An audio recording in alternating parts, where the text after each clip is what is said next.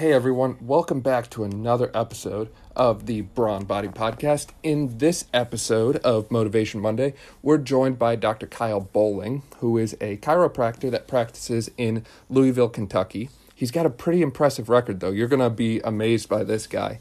Not only does he own his own clinic, but he's treated Boston Marathon champions, Kentucky Derby winning jockeys, Olympians, and pretty much professional athletes in any major sport you can think of. And the list goes on and on about how awesome this guy is. He's also starting his own company right now called CTM Recovery Products, and you can find more about that linked below in the show notes.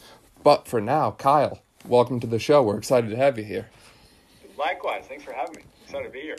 So when it comes to all the things that you've done, whether it be, grad school, starting your own business twice for that matter, board exams and licensure exams, treating these high-level patients, has there been any major things that you can think of that have really been an obstacle for you or kind of held you back, so to speak? Yes. I mean, too many obstacles to count to really think back through all those stages. But I would say that the first thing that comes to mind was very, very early on in athletics, and it involved major, massive failure. So I'm a runner. I ran in all through school, ran in college, and I specialize in working with runners now. But like when I think about the drive that I've adapted, that I apply to everything now, I think back to getting cut from the track team in elementary school. So we're talking, 4th, 5th grade. And then, so that was year one. Year two, made the team, but finished last in every single race that I was a part of. And just that feeling of failure and the disappointment and not really anger, but just like, just thinking I was trying hard for what I thought trying hard was, and seeing that, hey, I didn't beat one person, I finished last. I think that really set in motion, hey, if you want to accomplish anything, a lot of times it's going to come down to how hard are you willing to grind and how much harder are you willing to work compared to the competition. So that was elementary school track and field, but starting my own practice, getting out of school, I remember going around and trying to get just a little bit of money from banks to get a practice started. And I went to, I think it was 21 different banks and financial institutions that all told me no. Basically, we think your idea is bad for starting a practice that focuses on athletes, until I found one company that gave me enough money to get a treatment table and some Graston tools. And it was I think it was like $5,500. So not much at all for a business loan. But it was that same thing where it's like, all right,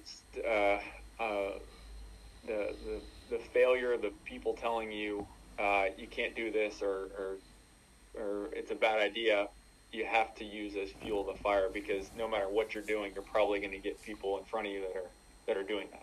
Right. It can be a very uphill battle at times, but at the end of the day, you can't settle for the first excuse that comes up. I mean, there's 8-year-olds making millions of dollars on YouTube, and they clearly haven't, come up with an excuse to stop or, hold back or anything like that. And I often look at it like, if they can do it, then I should be able to do it, I think. Now, obviously, that's very taxing from a mental standpoint to, go to 21 different banks for a loan, just a small one to start your business, and be told no over and over again. So was there anything that you used mentally to kind of cultivate a mindset of resilience to keep moving forward despite all the adversity you were facing? Really just trusting my own intuition and being confident that, hey, this idea I have will work. I have the things lined up to make sure it does work, as far as, working really hard with school and having, mentorship around me who have proven the model worked, to be able to bounce ideas off of. And I really 100% was confident that I had the things lined up to allow for some success. Right, and it sounds like this is something that you put a lot of time and effort into, and this was something you were really passionate about. Like, you knew you wanted to work with athletes. You knew you wanted to treat with a manual approach, so you needed a table and you needed integrated soft tissue mobilization type tools like Hawk Grips or something along those lines to use. And you knew that was going to cost money, but you weren't going to let that obstacle kind of hold you back. The obstacle kind of became the path forward for you, in a way, I'd say. Yeah, and to your point, I think that's what's so important for, people who are still going through school or trying to evaluate what they want to do with their lives, to find that passion. Because when you find that, that's what you're gonna fight for and not take no for an answer. It's much easier said than done, trying to find that passion. So that's why it's good to, shadow a bunch of different professions, talk to as many people as possible, and gather as much information as you possibly can. Right. I can imagine networking was a real big thing for you, not just with starting CTM, but starting that first chiropractic business that you started is, like you said, having the right mentors, having the right people to help you along the line. And, they often say your network is your net worth, after all. Mm-hmm. Yeah, that's a good saying. I haven't heard that one. So, with that, are there any kind of key takeaways or major lessons you would want someone listening to this to kind of take away from hearing about how you've kind of faced a lot of challenges but continued to push through them, overcome them, and move forward despite, the obstacles that keep getting thrown in your way? Well, I would definitely circle back to putting in the time and effort to find what your passion is, because that's the type of thing where it's not even a question of, this person or this bank or this competition, I wasn't good enough, or they told me no. But if you truly have found that passion, what you want to do, like that, they could say whatever you want, but it's not gonna stop you. No, that makes a lot of sense. And I'm sure some of that probably came from your sports background yourself. I mean, your love and passion for sports, how you constantly faced adversity in sports. Like you said, you were cut from the team first year you ever tried. Second year, finished last place. You were kind of used to failure, so to speak. And because of that, when your new idea failed at first, it was like, well, okay, I don't have anything to lose. It's another day. I've been here before. I know we're going to move through it. I know we're going to push through it. And eventually the light bulb is going to click for you.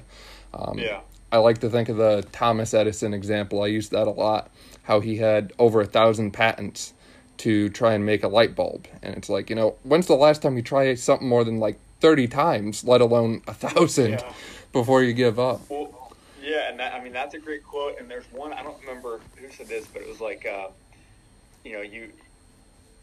part of what goes into that is maybe you're not smart enough to know when to quit. that's probably more the mode that I'm in, where I was just like, no, I'm gonna keep going. Thanks for your time. And it's not necessarily because I'm smarter than anyone. I probably just didn't know when to quit. And as a result, you became very successful from that. So it clearly served you well. Well, thank you. Well, hey, really appreciate you coming on and just taking a few minutes to share your story with us and some of the obstacles you faced, how you overcame them. And for those listening, stay tuned, because on Wednesday we'll be releasing our episode with Kyle on mobility, stability, compression tension movement, his new company, and a whole host of other things that you really don't want to miss. So, Kyle, thank you again. Thank you. Appreciate you having me.